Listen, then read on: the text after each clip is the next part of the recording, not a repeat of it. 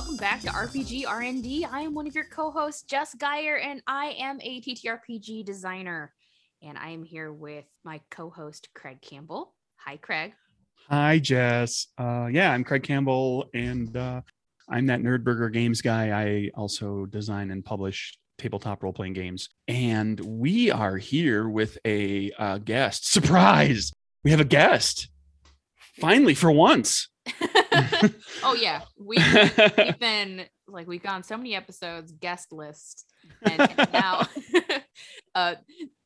hi Ben Sandfelder. Hi Ben, our special guest. Hello. Hey, so yeah, I'm Ben Sandfelder. I'm also a writer and designer in tabletop role-playing games. I published a World War II fantasy RPG called Lightning War, and Craig was just so helpful and so much of a mentor for that entire process. It's a protege. Yeah, I guess, yeah, I'd kind of feel that way about it. A little bit. Yeah, we talked here and there. Yeah. We have a protege. A little bit, yeah.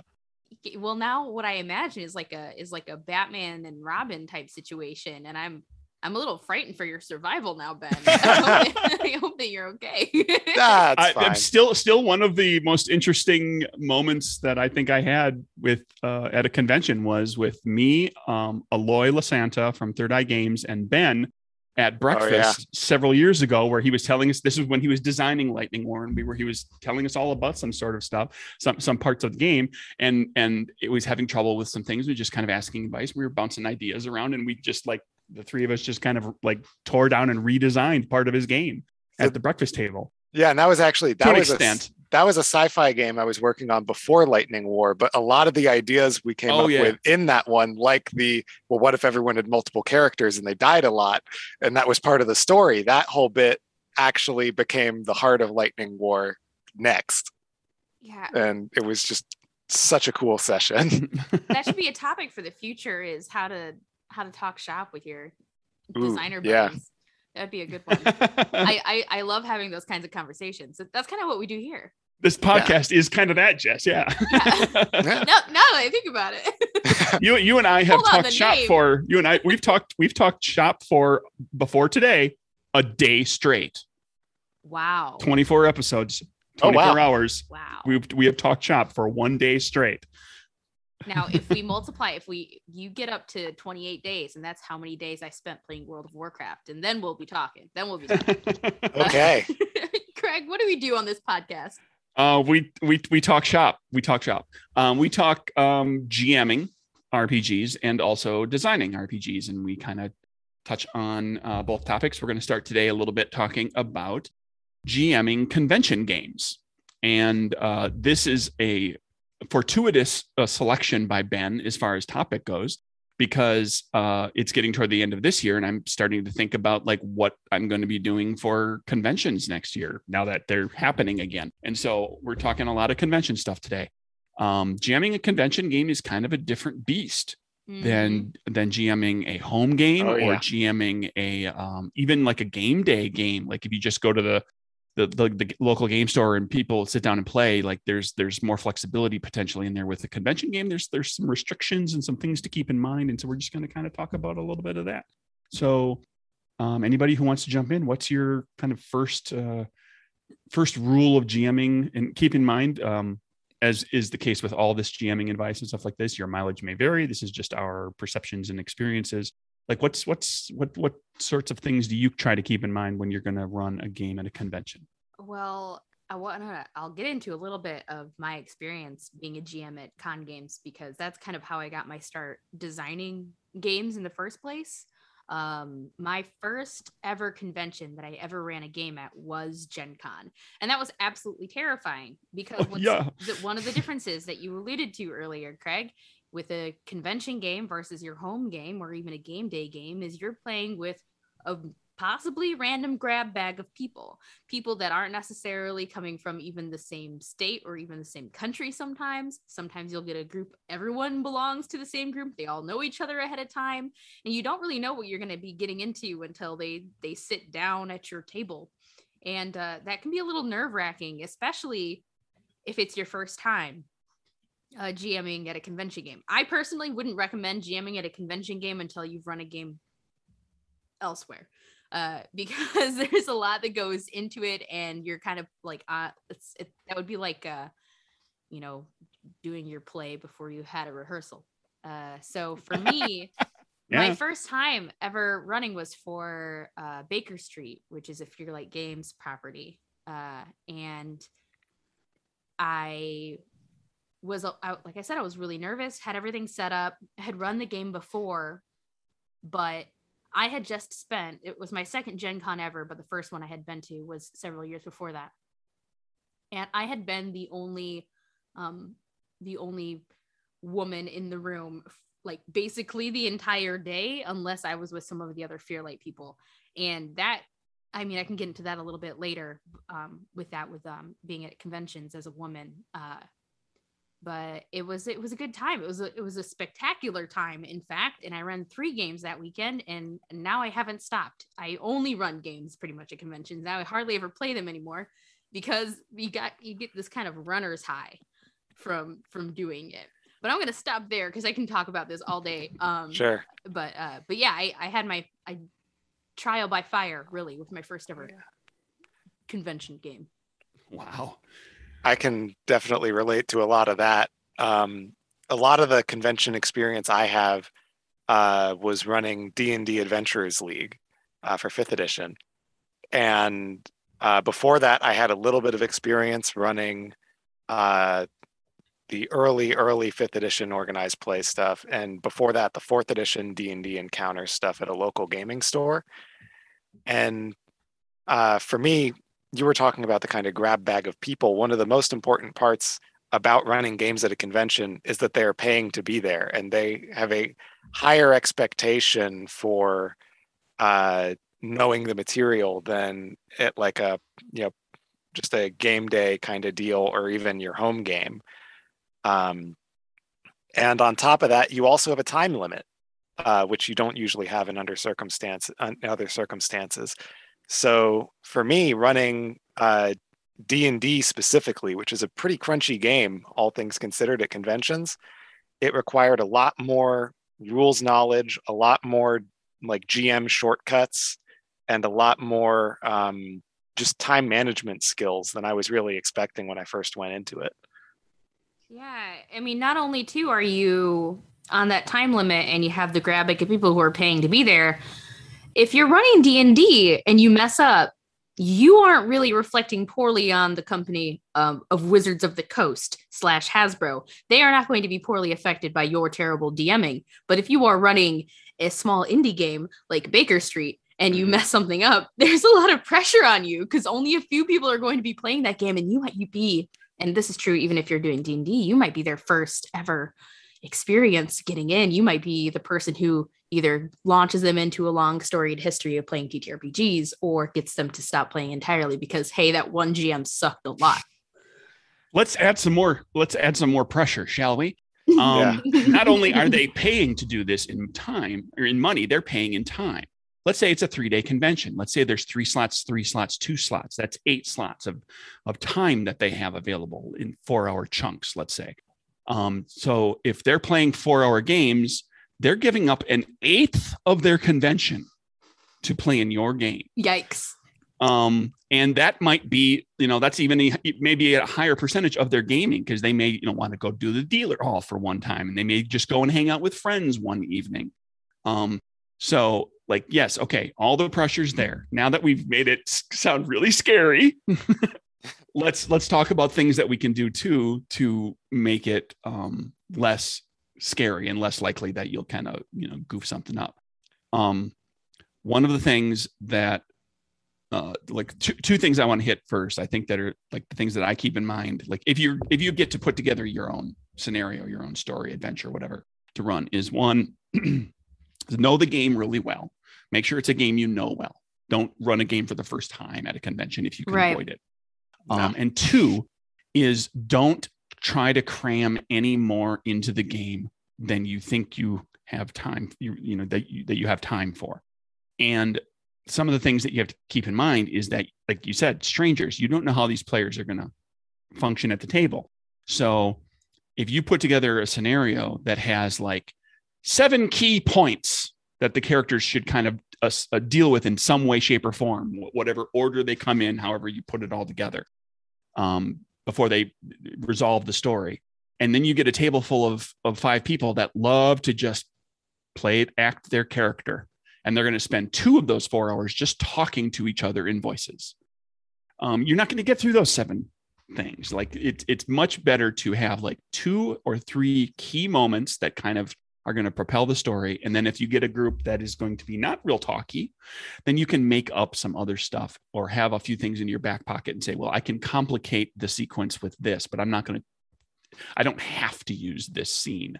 I don't have to have this challenge, but I can add it if it will flesh out the time, because the players are really, rocking and rolling through there. Because some players will play a game like it's a race, like it's a challenge they might have had convention experiences where they couldn't get to the end. So they're going to make sure we're going to get through this thing because I want to have a complete story at the end. So they may really push to get through. So try to have, only a few set pieces that are going to propel the overall story, and everything else is kind of things that you can fill in and just make things bigger. Yeah, it's really, if you have a beginning, a middle, and end planned out, and then you can throw some things in the middle, judging by time. Like time management's pretty important there. And in these convention rooms, it was a couple episodes back, we talked about how these conventions are like casinos with no clocks, and day doesn't pass at all because there are no windows. Make sure you have some sort of timekeeping device nearby so you can know, okay, like we should be at this middle mark at this period of time. And if you're way early or way late, you need to start making adjustments. I always have I'll have my phone on me when I play, which seems a little rude, but I use it just for the timepiece. And sometimes I use it for timers too. But having that there, that is your number one tool when you're running a game that has a time limit, like you would at a convention, for sure. I highly suggest, because there is a tendency with our society now where if somebody's looking at their phone, it's a sign that they're bored. Mm-hmm.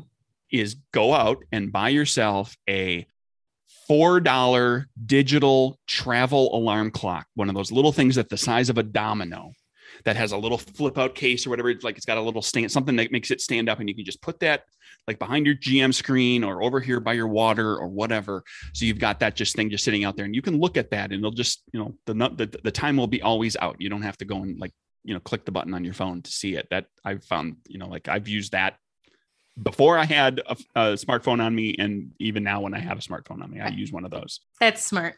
I'm usually running games off of my laptop. So I have, the timer right there in the corner. There you go. Real quick, piggybacking off of what both of you were saying, especially with crunchier systems like D&D, a lot of times those scenarios almost have it down to a science of like how much you can fit in a 2 or 4 hour convention time slot, and just stick to read the material that's written for conventions, even if you're not planning on running it. And you can learn a lot about pacing your home games too. Because I ran games at conventions, I know exactly how much D&D I can fit in 4 hours. And I plan scenarios around that in my home campaigns.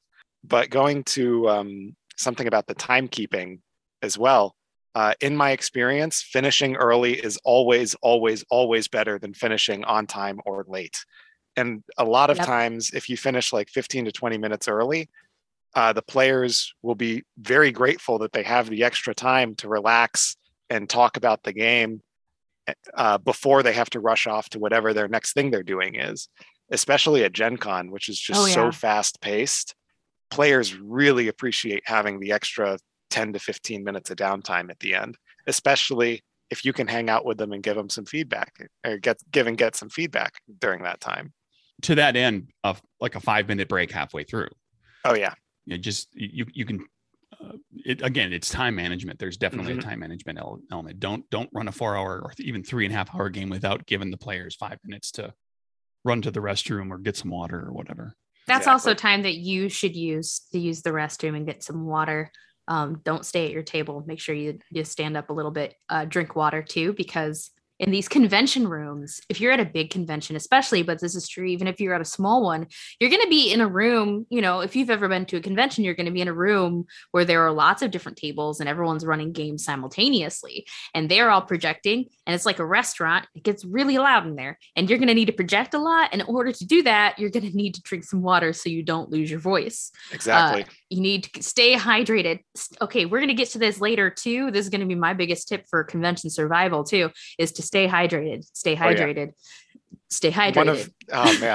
MomoCon 2016 or so, I think it was one of the first conventions I was running games at. For some reason, they put the D&D literally one curtain away from the arcade games. Oh. Yeah, so every GM was really having to raise their voice. And I was running an adventure at the end of the convention, like at the end of the weekend, with a hag in it. And I was so excited to do like a witchy hag voice.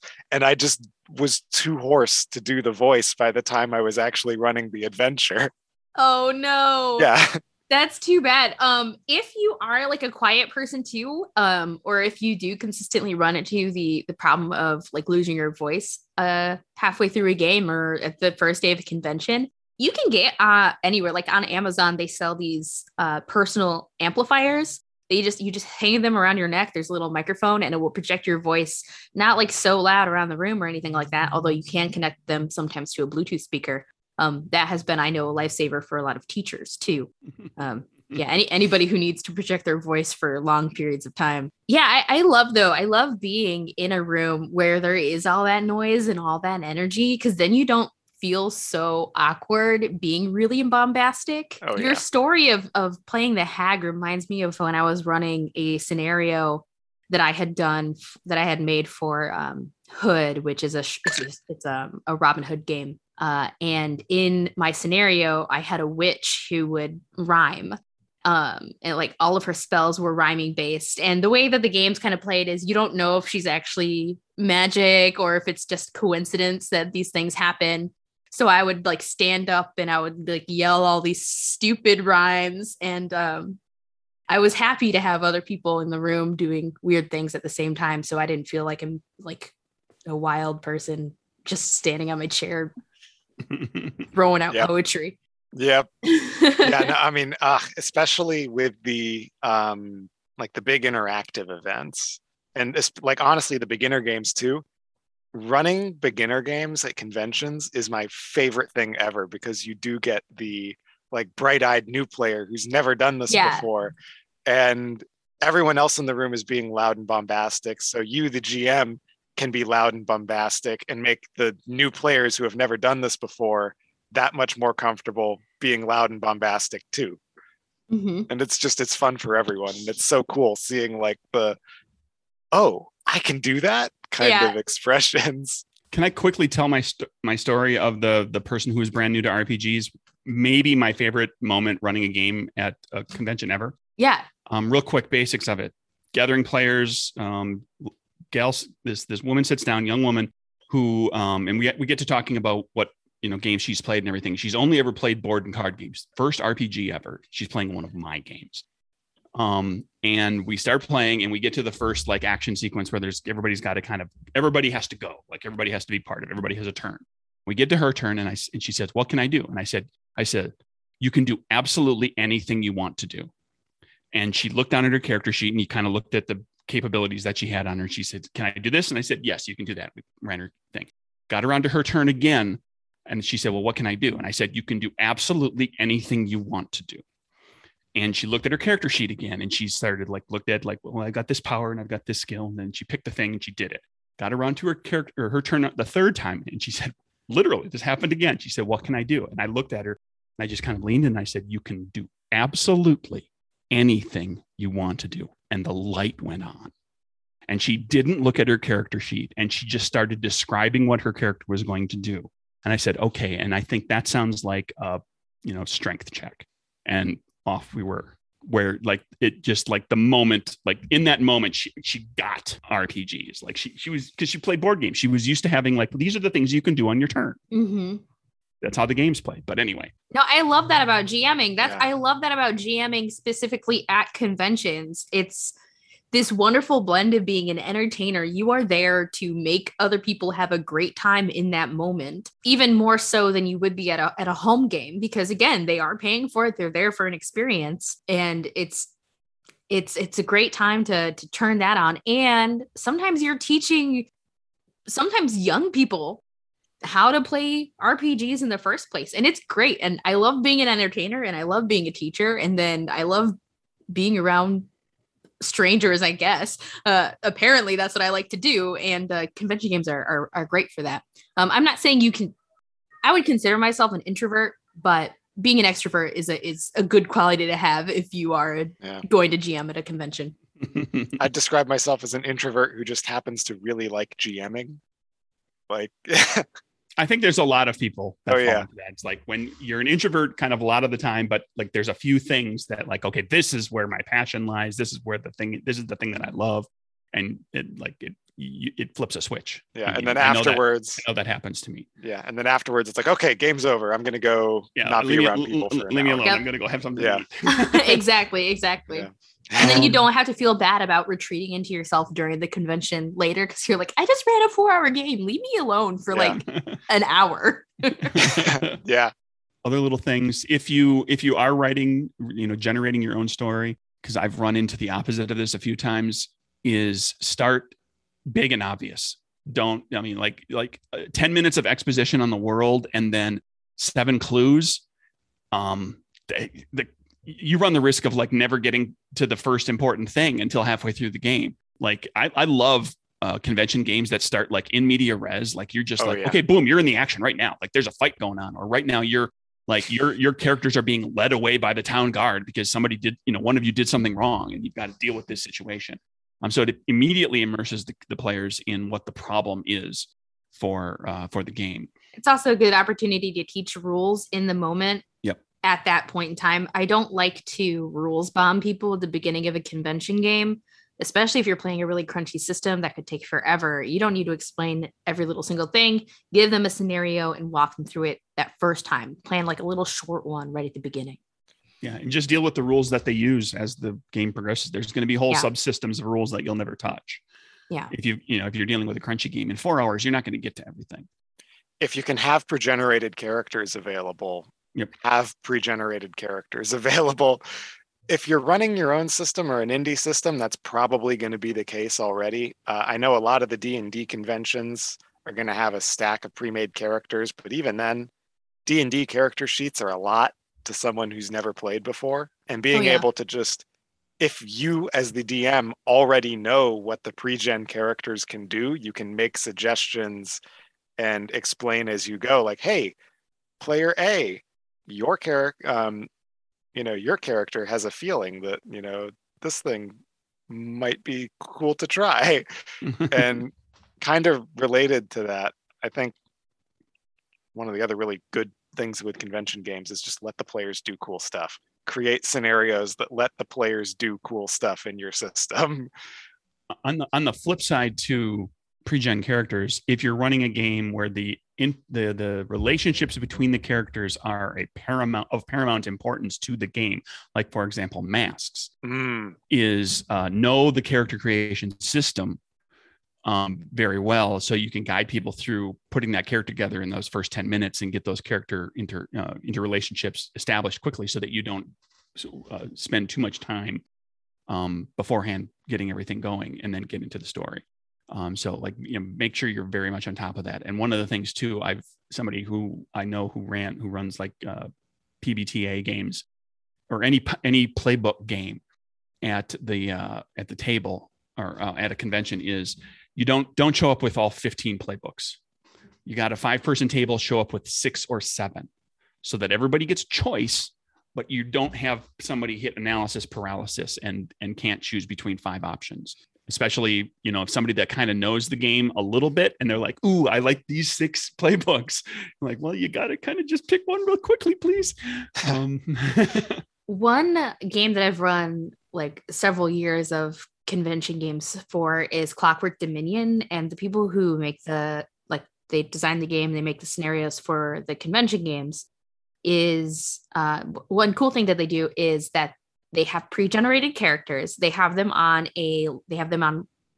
laminated. So you can write on them with wet erase or dry erase markers. So you can reuse the character sheets both times. And on the character sheets, it has a little bit of background that ties you into the scenario. And it tells you, here's how you feel about some of the other characters at the table. So you don't have to do so much exposition to start off, because Clockwork Dominion is a very story rich kind of game. You don't have to do so much exposition to get them into the story and know what the world's all about. You just need to give them a few pieces. They read what's on their sheet, and it lets them kind of embody this character as they go. I think it really works well for that game in particular. And if something like that would work really well with your game, it is worth it to plan ahead to have that kind of information at hand, because it can speed up the process. Like definitely when you are running a convention game, have those characters ready ahead of time. Don't do what I did one year and have to print off characters because you forgot them or lost them. I can't remember which one happened. At the whatever office center that the convention center has that price gouges your printing costs. Don't do that. Bring pencils, bring dice that you, not for just you, but bring enough dice that in case everybody doesn't bring dice, you have dice for everybody. Bring water for yourself and maybe a mint if it's not during mask times. And what's the other thing that you should probably, if you have feedback forms, bring feedback forms and a bag to hold it all in, and get to your table at least 15 minutes ahead of your game. Yes. Setting up stuff for your game takes about 5 minutes longer than you think you actually need for it. But yeah, also definitely piggybacking off of that, print everything before you go to the convention. Yes. Like I mentioned, I usually run games off of my laptop. I do that when I can. And it's really handy having like a thing, for like initiative trackers and stuff like that. But there have been a couple of conventions I've been at where I either cannot be at a table by a power outlet, or the convention is in a location where we are not allowed to use the power outlets. And in those circumstances, you got to have paper copies of everything. Yeah. Plan for the worst case scenario. Because sometimes too, if you think that you're going to have access to your online Google Doc, everyone is using the Wi-Fi. Yeah. You're not going to be able to. Don't do that. And if you are printing out the sheets, run on the assumption that this won't happen, but run on the assumption that every player is going to take their character sheet with them if you're just giving them a piece of paper. Because some players love that. Like to be able to take home an artifact of the game and, here's a reminder of this memory. I mean, I literally know people who they have the character sheets from their convention games. They keep them in a folder somewhere, and every so often they pop through it and they're like, oh yeah, remember that game? It's like scrapbooking, but for nerds. Yeah.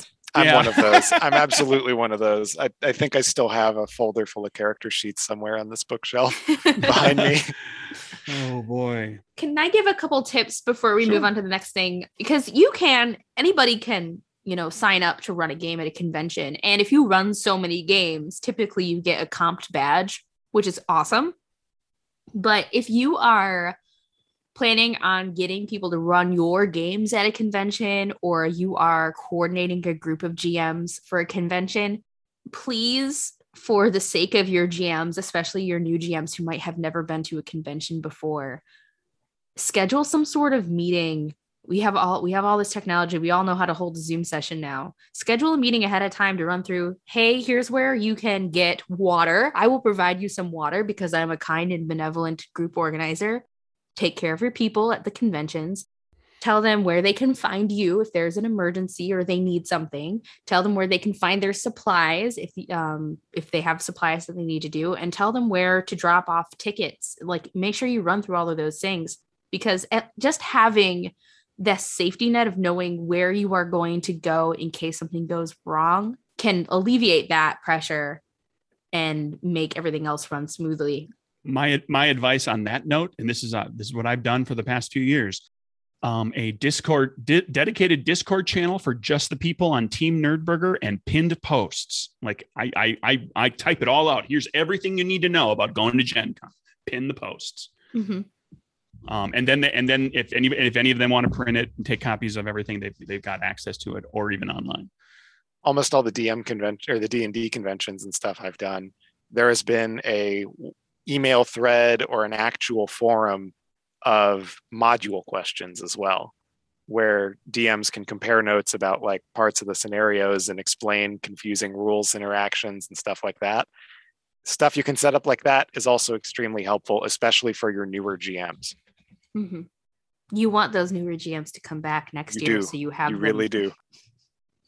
You want more. They have to build the experience, and then you have a team of experienced GMs who like to do what they do. Exactly. Working on it. Like I said, I've literally been starting to think about this. It's like, okay, everything fell apart back in January of 2020, but I got to start thinking about like January of 2022.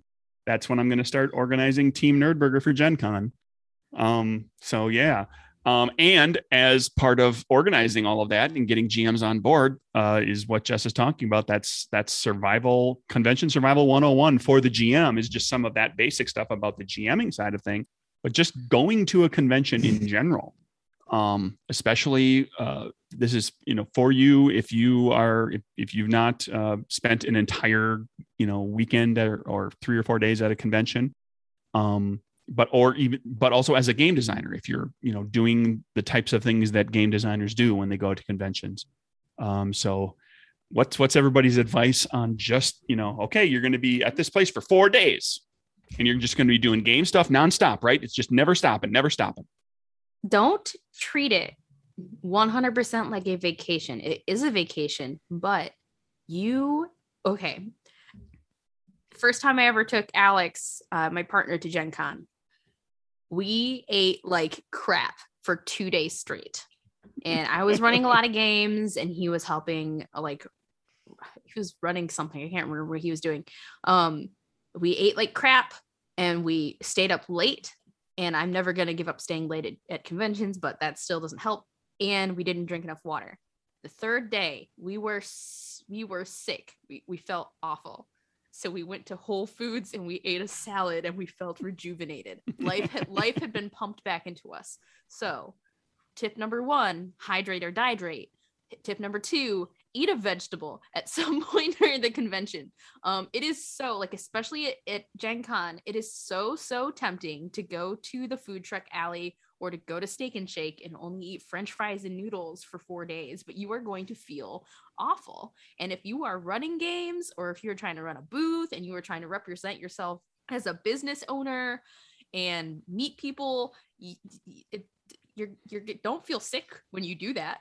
Take care of your body during the convention. Eat a vegetable.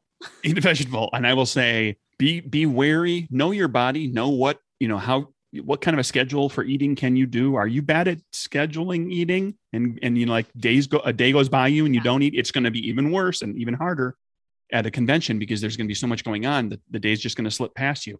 I get into a very specific routine when I go to conventions. It's breakfast is like a good, solid, sit down, filling breakfast that's going to power me for the day. And then lunch can be something light that I can take with me.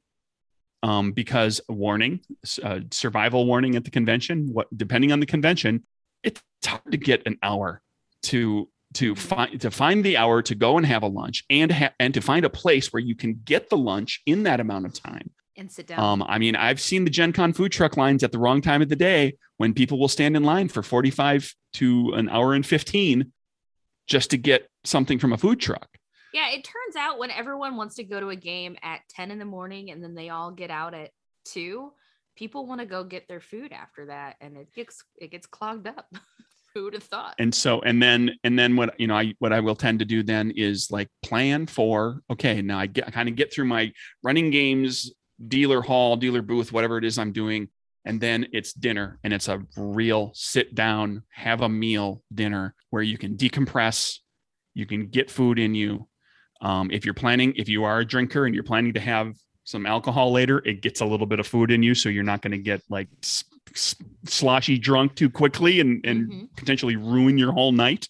Know your body, know your schedule, know what you can take, but scheduling time to eat is important, I think. And knowing even if you just take like a little something light to go with lunch, is like, we've talked about this before, is then get up, have that hour or half hour between things that you've got going on. I'm going to go over there and I'm going to sit down in a comfy chair or outside on the lawn or whatever it is, and get away from the rest of the convention and the noise and the hubbub and the sweat and the everything else, and just relax a little bit. And, there's, like, you're probably not going to necessarily go take a nap, but like literally just resting for half an hour, just going outside or finding a sofa in a corner of the convention center that's unoccupied. Huge help. Just like, I'm just going to sit down and I'm just not going to try to sleep. I'm not even going to close my eyes. I'm just going to sit here quietly for a little while, fiddle around on my phone, have a little something to eat, maybe chat with a friend, but it's away from all the excitement. Huge. Yeah. Related to that, part of my standard DM kit at conventions is 2 boxes of granola bars for the entire weekend, so that if I end up in a situation like that where there isn't time to run and get like an actual lunch or something, I have a reasonably healthy snack that'll hold me over for at least another round of games. But have you two heard of the 6-2-1 rule? No. Okay. I don't know if this is, I think I learned this from Ginny Loveday at one of our conventions, but the 6-2-1 rule I think I might know where you're going. Yeah. For every day of a convention, 6 hours of sleep, 2 meals, 1 shower. It doesn't matter when they are during that day, so long as you get them. And that is the bare minimum for every day of the convention. Yeah, it can be really tempting to just game straight and party all night, which I really would love to be able to do, but I am in my 30s now, and I am not the little teenager I was during my first Gen Con. You you do have to take care of your body, because you're not going to have a good time. If you go to Gen Con, you start on Wednesday. By Friday, you're going to be feeling ill, and then you're not going to have any fun doing the things that you want to be doing. It's okay to take a break. FOMO, I know, like, that fear that you're going to miss out on something cool might happen, but you can always pop right back in. Here's the thing to keep in mind about FOMO. There's so much happening at the convention. You're going to miss out on a bunch of stuff. Mm-hmm. If you miss out on one more thing, it's not the end of the world. Yeah. And you don't have to plan everything too in advance, but planning a little bit of what your day is going to look like before you get there, especially if your hotel or your Airbnb or wherever you're staying isn't close to the convention center, making sure that you have a space and you bring supplies that you need with you to the convention center is really important. Like your water bottle. Bring a water bottle. Please drink some water. Big one. You can also, it's helpful to bring like headache medicine. If you take aspirin or whatever it is, bringing something that will prevent that. Like if you're starting to get a headache, it's probably because the noise, you're running low on sleep, or you're not hydrated enough. And at least you can take the aspirin and then drink some water to help you out with it. That's really important. And I know we're all more hyper aware of it now in 2021, but wash your hands often. There was this thing before COVID called con crud, and it's when you would actually get ill after the convention with something that wasn't life-threatening but still sucked. But washing your hands can prevent that. You wash your hands, especially if you're shaking hands with a bunch of people. And sharing dice. And being in a crowded area. I'll wash your hands often, even after this pandemic is over. I hope people don't forget that hand sanitization is one of the biggest medical marvels. Yeah, keep in mind all the stuff we've talked about that you're going to share with your players. You're going to hand them character sheets that they can write on and hand back to you, and they're going to use your markers and your pencils and your dice and your playing cards and your chips and your minis, and and you're all going to be breathing on the same small round table, right? You're gonna hand sanitizer, wash your hands, shoes and socks. Shoes, wear comfortable shoes. Do not wear brand new shoes. I don't care how cool your brand new Doctor Who TARDIS shoes are. A 4-day convention is not the day to break them in, because contrary to popular belief, they are not roomier on the inside than they seem to be. they're probably going to be a little stiff and constrictive on your feet, and they're going to start to hurt, and you might blister and all that kind of fun stuff. Number 2, socks. A new freshly, either brand new or like they were just washed and fluff dried new pair of socks every day. Mm-hmm. Don't wear this, like you'd be amazed, like just putting a new fresh pair of socks on in your shoes, like just like you get up going and they're a little fluffier, they're a little more cushion to them, they're not, they're nothing sweaty or anything going on. Add that to the 6-2-1 rule. 6 hours of sleep, 2 meals, 1 shower, 1 new pair of socks every 2 day. Socks. Just add that to the 2 second socks. 2. The 6-2-2-1 rule. Yeah, there we go. That, like, making sure that you do sit down to rest. If you do have a booth, the floors in these convention centers are typically hard concrete.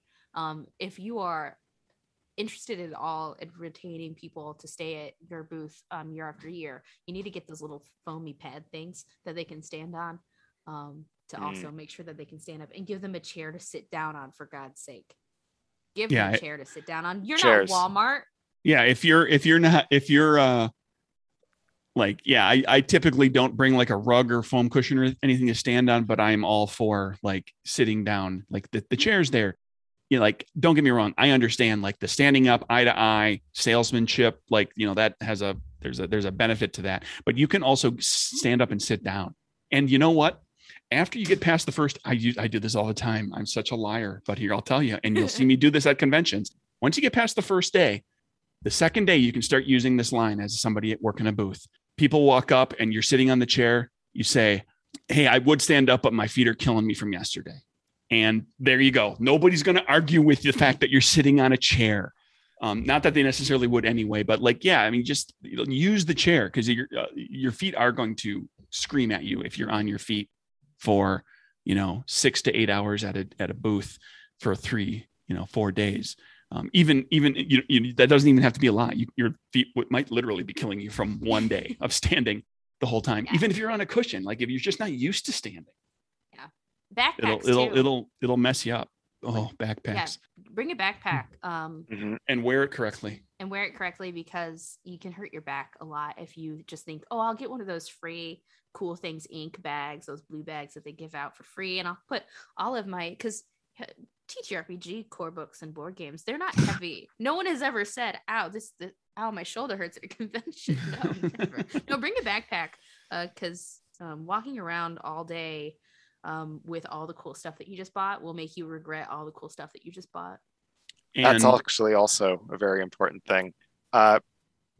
If you're flying to a convention or traveling to a convention out of state, make sure there is room in your luggage for whatever you buy at the convention, because shipping is expensive. Mm-hmm. As far as the bag goes too, keep in mind, if you are not someone who normally wears a backpack or totes things around, like once I got out of college, for me, I wasn't carrying a bag full of stuff around regularly. Like I said, wear the backpack properly. Don't just put it all on one shoulder all day long. And if you've got like a shoulder bag that's just hanging on a shoulder, it may feel uncomfortable and weird to have it on the opposite side that you're used to having it, but like wear it on different sides, different times. Don't let it just drag on one shoulder for days on end. Because that shoulder will get sore. For me, I'm right-handed. I tend to have the bag on my right shoulder. I get to day 3 and I don't want to lift my hand to write because my shoulder is sore. If I'm not carrying the bag around in different, you can also do if you like having the bag on your right side, put the strap up over your head to the left shoulder so that you put that weight on your left shoulder for a while. You're not putting all the same weight, And to broaden this out to anything that's cosplay oriented, if there's heaviness to it and everything too, is take breaks from that as well. Mm-hmm. Be careful about weight. I've designed this wonderful, cool power armor cosplay suit, and it's kind of heavy, but it's okay. And then you don't realize, well, I've only ever had it on for half an hour at a time while I was fitting something. And then you go and you want to walk around for 4 hours and get photographed, and you get to hour 3 and you're like, oh my God. The weather too. Take breaks for that type of stuff too. Yeah, weather. Know the weather. Be prepared for it. I take an umbrella absolutely everywhere I go. My first Gen Con, which was also my first ever convention experience, I thought it would be so fun to dress up like Black Mage from Final Fantasy and like the little 8-bit style. And my entire costume was made out of fleece, and it was Yikes. The convention is held in August in Your Indianapolis. entire costume was made out of a sponge. I only wore it one day. Which I was only planning on anyway, and I regretted it the entire time. Yeah, make sure that you're aware of that weather. I'm not a cosplay expert, though. I'm sure that those of you who do cosplay know way more about keeping yourself safe in cosplay than I do. Right. And, but, thinking about first timers too, like you're playing one of those anime characters, got that gigantic sword that you're going to have perched on a shoulder. Switch shoulders. Yeah. Move it around a little. Pose with it, carry it on a shoulder, pose with it on the floor. Oh man. Anything, just like think about whatever stress, just like in general, think about the stresses you're putting on your body that you're not used to putting on your body. And prepare for those. I often see like people walking around these convention halls in heels, whether it's part of a cosplay outfit or because for some reason they wanted to wear their heels to the convention center. And I get the desire to look cool, like you mentioned, like the cool TARDIS shoes. But I think that you will see that a lot of people who have been going to conventions for a long time will dress in comfortable clothes rather than stylish clothes, because nerdcore clothes will be comfortable for you and you will not stand out. It's fine. You will look great in your comfortable tennis shoes and your comfortable pants and not sweating or dying. It's not sweating and dying look is a good look on everybody. Yeah. And if you're going to do any of that stuff, like, again, just do it when, like you're going to go cosplay pose in the heels for a couple hours. That's cool. Couple hours. You're going to go to some sort of masquerade ball in your cool costume that's kind of unwieldy or has weird shoes that you're not used to. That's a couple hours. That's okay. Mm-hmm. But be careful about like, well, I'm my hotel is a mile away. Yeah. and I came to the convention in my cosplay. Like, what's that going to do to you? What are you going to do? How's 10 hours in that costume going to treat you? Or 10 hours just in whatever clothes that you're wearing? Like, just think about, like, oh man, the epiphany was just kind of generally like hit me when I said it just a couple minutes ago, which is like, think about all the stresses that are going to be placed on your body that you're not used to. Yeah. Now, for those of you out there who are on your feet all day, you're like, cool. I envy you. That's great. But for anybody else who's not, like, just be aware. Think about what that day is going to be like, and adjust as you go. Like, if something really wore you out one day, don't do it again the next day if you can help it. Yeah.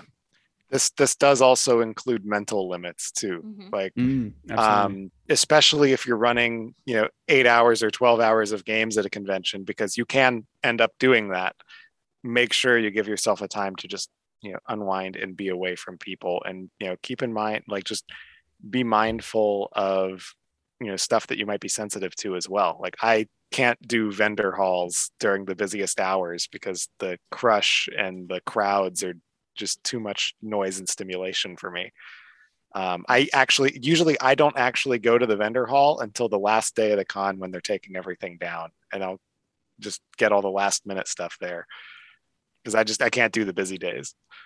And if you're going to be doing like highly immersive stuff, if you're going to be LARPing a lot, we talked about LARPs and bleed and like giving yourself time to kind of step away and decompress from those types of things too. Like you say, mental stresses, emotional stresses.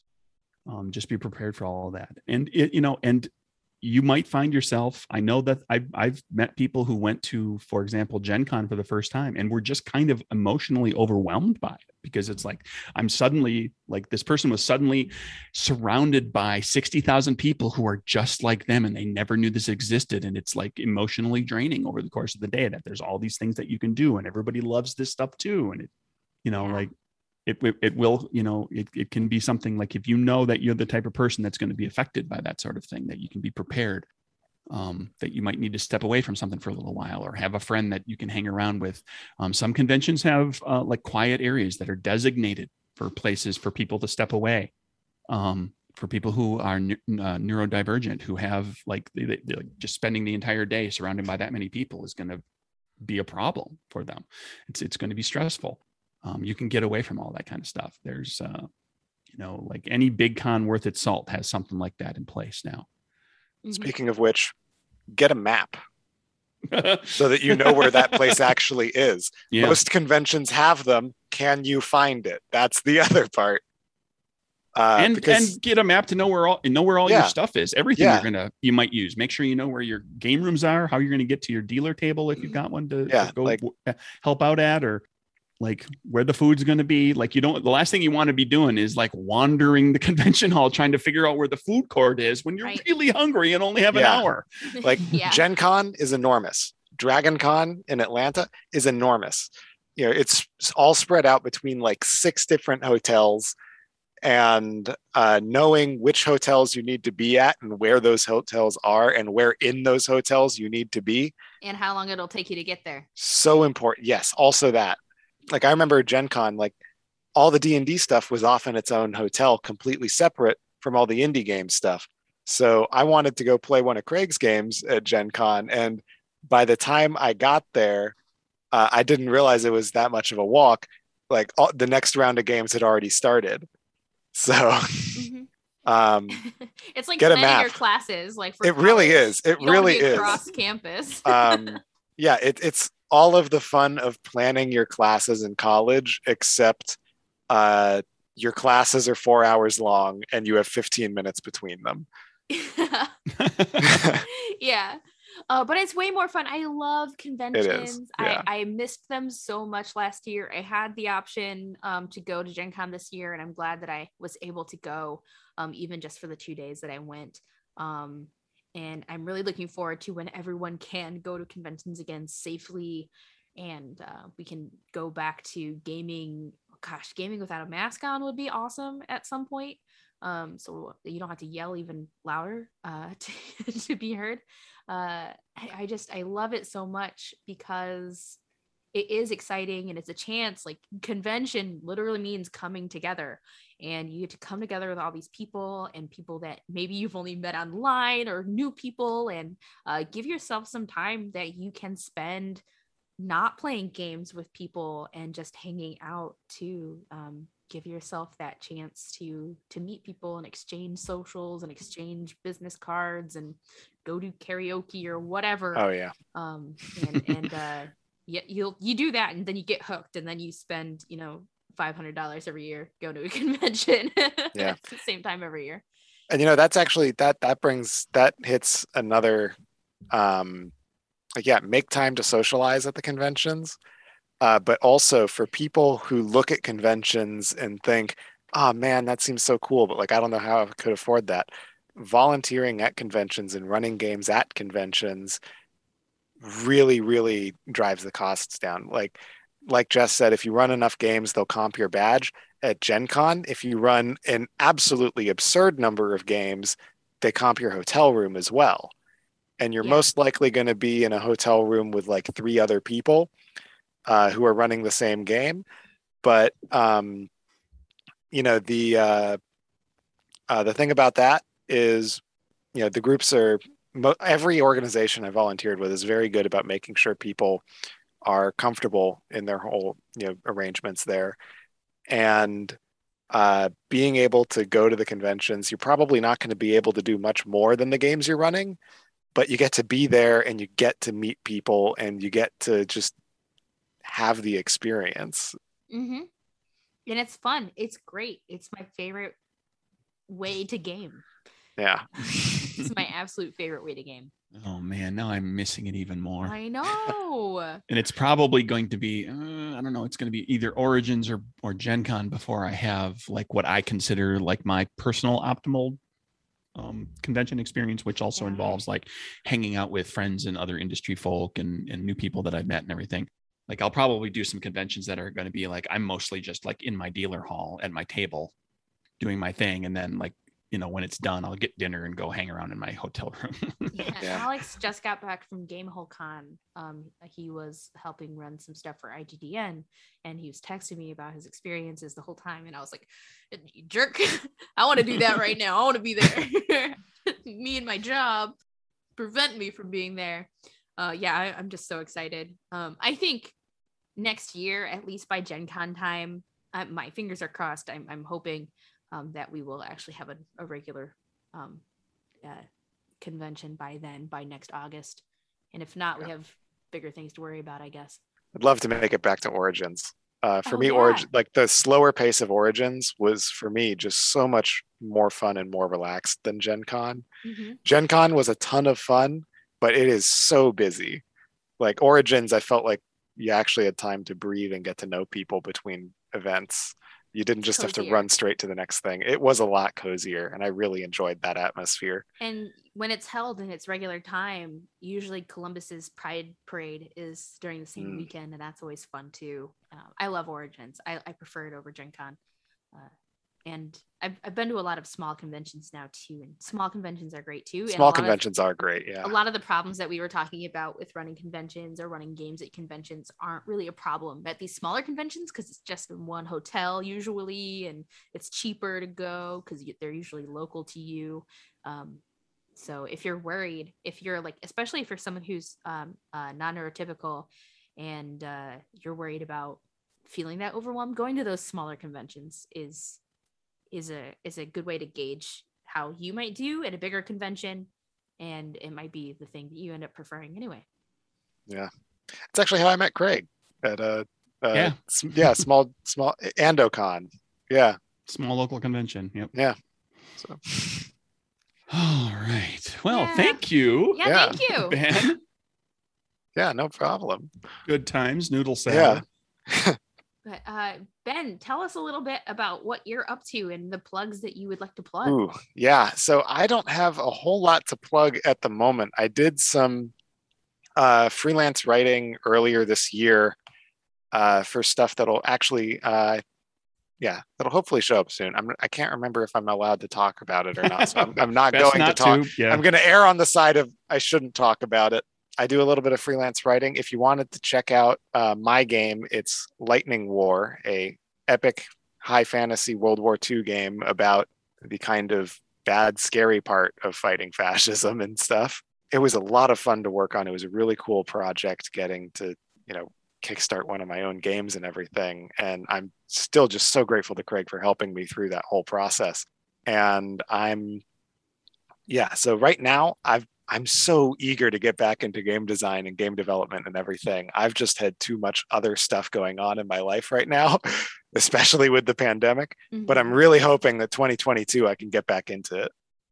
So, right, there we go. Rock and roll. Yeah. And I'm Craig Campbell of Nerdburger Games. I'm at Nerdburger Craig on Twitter, and the website is nerdburgergames.com, and you can find the games there and at DriveThruRPG. And I'm Jess Geyer. I'm with Wannabe Games. I actually have something to plug finally. We have an upcoming Kickstarter for our new game, Means of Magic. It's a game where megacorps are, destroying the environment using magic. And there's all sorts of fun stuff. I can talk. You can find out more or follow our Kickstarter page at bit.ly/means of magic with a K at the end of magic. You can also follow me on Twitter at Joska, where I tweet about game design and games and random things all the time. And thank you again, Ben, for joining us today. Yeah, thanks for having me. And thank you all for listening, and we'll see you back here next time. Bye, everybody. Bye.